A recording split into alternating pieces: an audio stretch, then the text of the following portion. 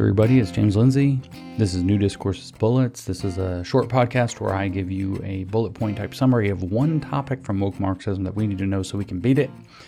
And today I want to talk about anti-communist education. If I had to put high on if I had to make a priority list of things that we should be doing, we should be pushing for, I know we're not going to get it in a lot of places, but there are a lot of states where this would be able to be happening. We need, in the long run, and as soon as possible, robust anti-communist education in this country and throughout the West. We have fair to middle in, at least, as we say here in the South, anti-fascist education, or at least anti-Nazi education. We need anti-communist education.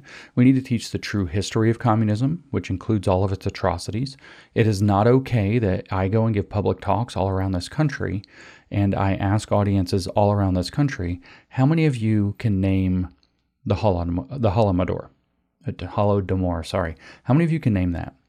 Virtually nobody raises their hand. How many of you can name the killing fields? Virtually nobody raises their hand. How many of you know what the Great Leap Forward was? How about Year Zero? Nobody raises. It's like 5-10 people tops out of hundreds in the audience have heard of these. Who knows who Trofim Lysenko is? Nobody. These things should actually be household knowledge in a country that doesn't want to end up as a communist shithole. They must be. So we need to teach the atrocities and the history and the true facts of communism. We should teach how to identify communist theory in essence, not just by name. Did you know that equity is socialism? They use a different word for it, but you should be able to identify that. You should be able to identify that it's an administered political economy in which shares are adjusted so that citizens are made equal, and recognize that that's socialism, but that's also equity. It's the same thing. It's just rebranded. You should be able to recognize what the goals of communism are, to transform the world and transform man so that he's more fully human according to the definitions of what makes man human, which is that he's social, fully social, as in socialist.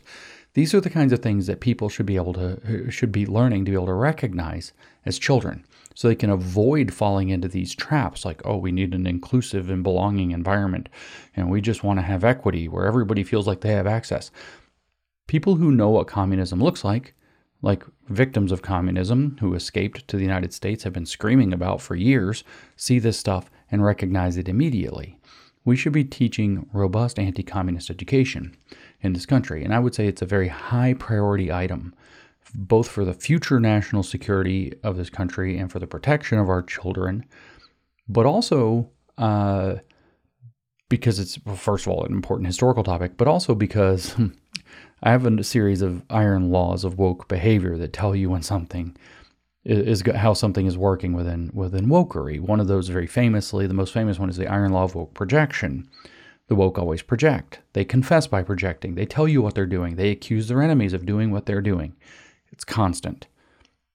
It makes some of the things they write very scary when you realize that they're saying the Republicans want to end democracy. Well, okay, there you go. Iron law of woke projection. They want to end democracy, right? Of course. They want to have their special so-called proletarian or sustainable or whatever democracy, inclusive democracy, different names, different things. They want to have one that's liberating democracy. They want to control the elements of society that they don't want. They don't count in a democratic society. The people aren't really people. So they project. But then there's the iron law of woke corruption. Usually where you find woke, you're going to find corruption. That's usually how it makes its way in the door, as a matter of fact. And somebody is probably grifting off of this garbage because it's one of the most griftable systems in the universe. And that's kind of what actually keeps it going. A lot of people go along with woke because they can make a lot of money grifting off of it. So you can usually find, if you see woke happening, there's probably corruption happening too. But the third one, and is the one that's relevant here, is the iron law of woke overreaction. The woke will overreact when you're over the target. You've probably heard the saying. You take the most flack when you're over the target. The woke can't help but flip out if you point out something very important to their agendas. And in this case, that happened. In fact, it's kind of happened twice already, just in the past few weeks. Me recording this in the middle of March 2023 in Virginia. Two different stories. I actually was looking up just one to make sure I had the details right before I sat down to record this, and I found out there were two. As it turns out, two things have happened just this in the past few weeks, so not quite this month. At the end of February 23 and the middle of March 23, the Virginia Democrats rejected a anti-communist educational curriculum in the state of Virginia. Virginia Democrats rejected a bill that would have required schools to teach about the dangers and victims of communism, after the state's largest teachers union argued that it would offend Asian Americans or subject them to racist abuse. Anti-Asian sentiment. Why? Because some of the worst communist atrocities happened in countries like China and Vietnam and Korea, North Korea specifically, and Cambodia, including that Year Zero killing fields thing where the Cambodian Khmer Rouge regime under Pol Pot murdered about 25% of its population in 3 years because their communist utopia wasn't manifesting. If you don't know how horrible that one is, you should look that up. You should look up the Cambodian genocide, the killing fields. I mean, they were murdering people for wearing glasses in case they might be intellectuals, because intellectuals might be able to pick apart the communism, you see. So anybody who wore glasses might be smart. So they were murdering them. They murdered them with bullets. They murdered them by strapping them to mattresses and electrifying them. So literally the equivalent of an electric chair, but as a mattress. They had trees designated in different parts of Cambodia where they swung babies, by their feet and smashed their heads against the trees to kill them because it wasn't enough to pull up the grass. You have to pull out the roots too. That was the logic. It was a really nasty genocide the communists pulled. But you see, teaching that would teach children, apparently, according to the Virginia Democrats, that Asian people can be mean when they're communists, and therefore there might be anti-Asian sentiment as a result. Now, of course, that accusation of anti-racist or anti-Asian racism is nonsense. It's just BS. It has traction with leftists, so they use it. It's CRT nonsense. It's not really why they don't. That's not the real reason. That is P.S. Communists lie.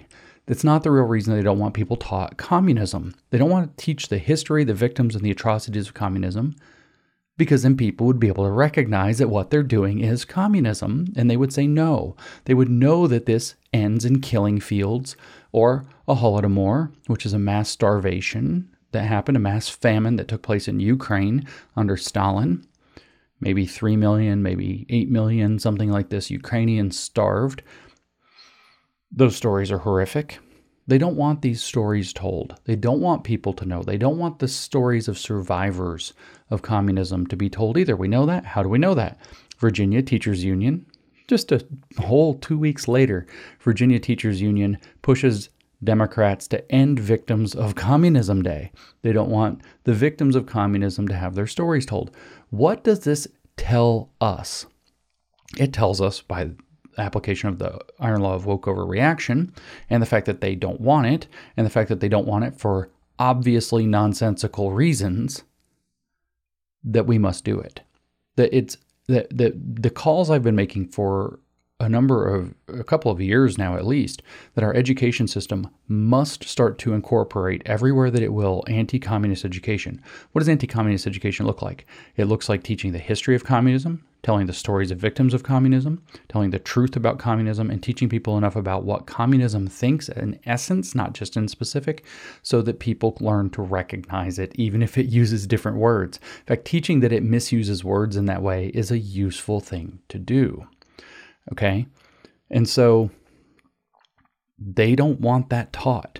So the iron law of woke overreaction tells us we must do this. We must teach this. What it tells us is all those calls I made were correct. This is something that we should be teaching. We should be teaching anti-communism for a large number of reasons.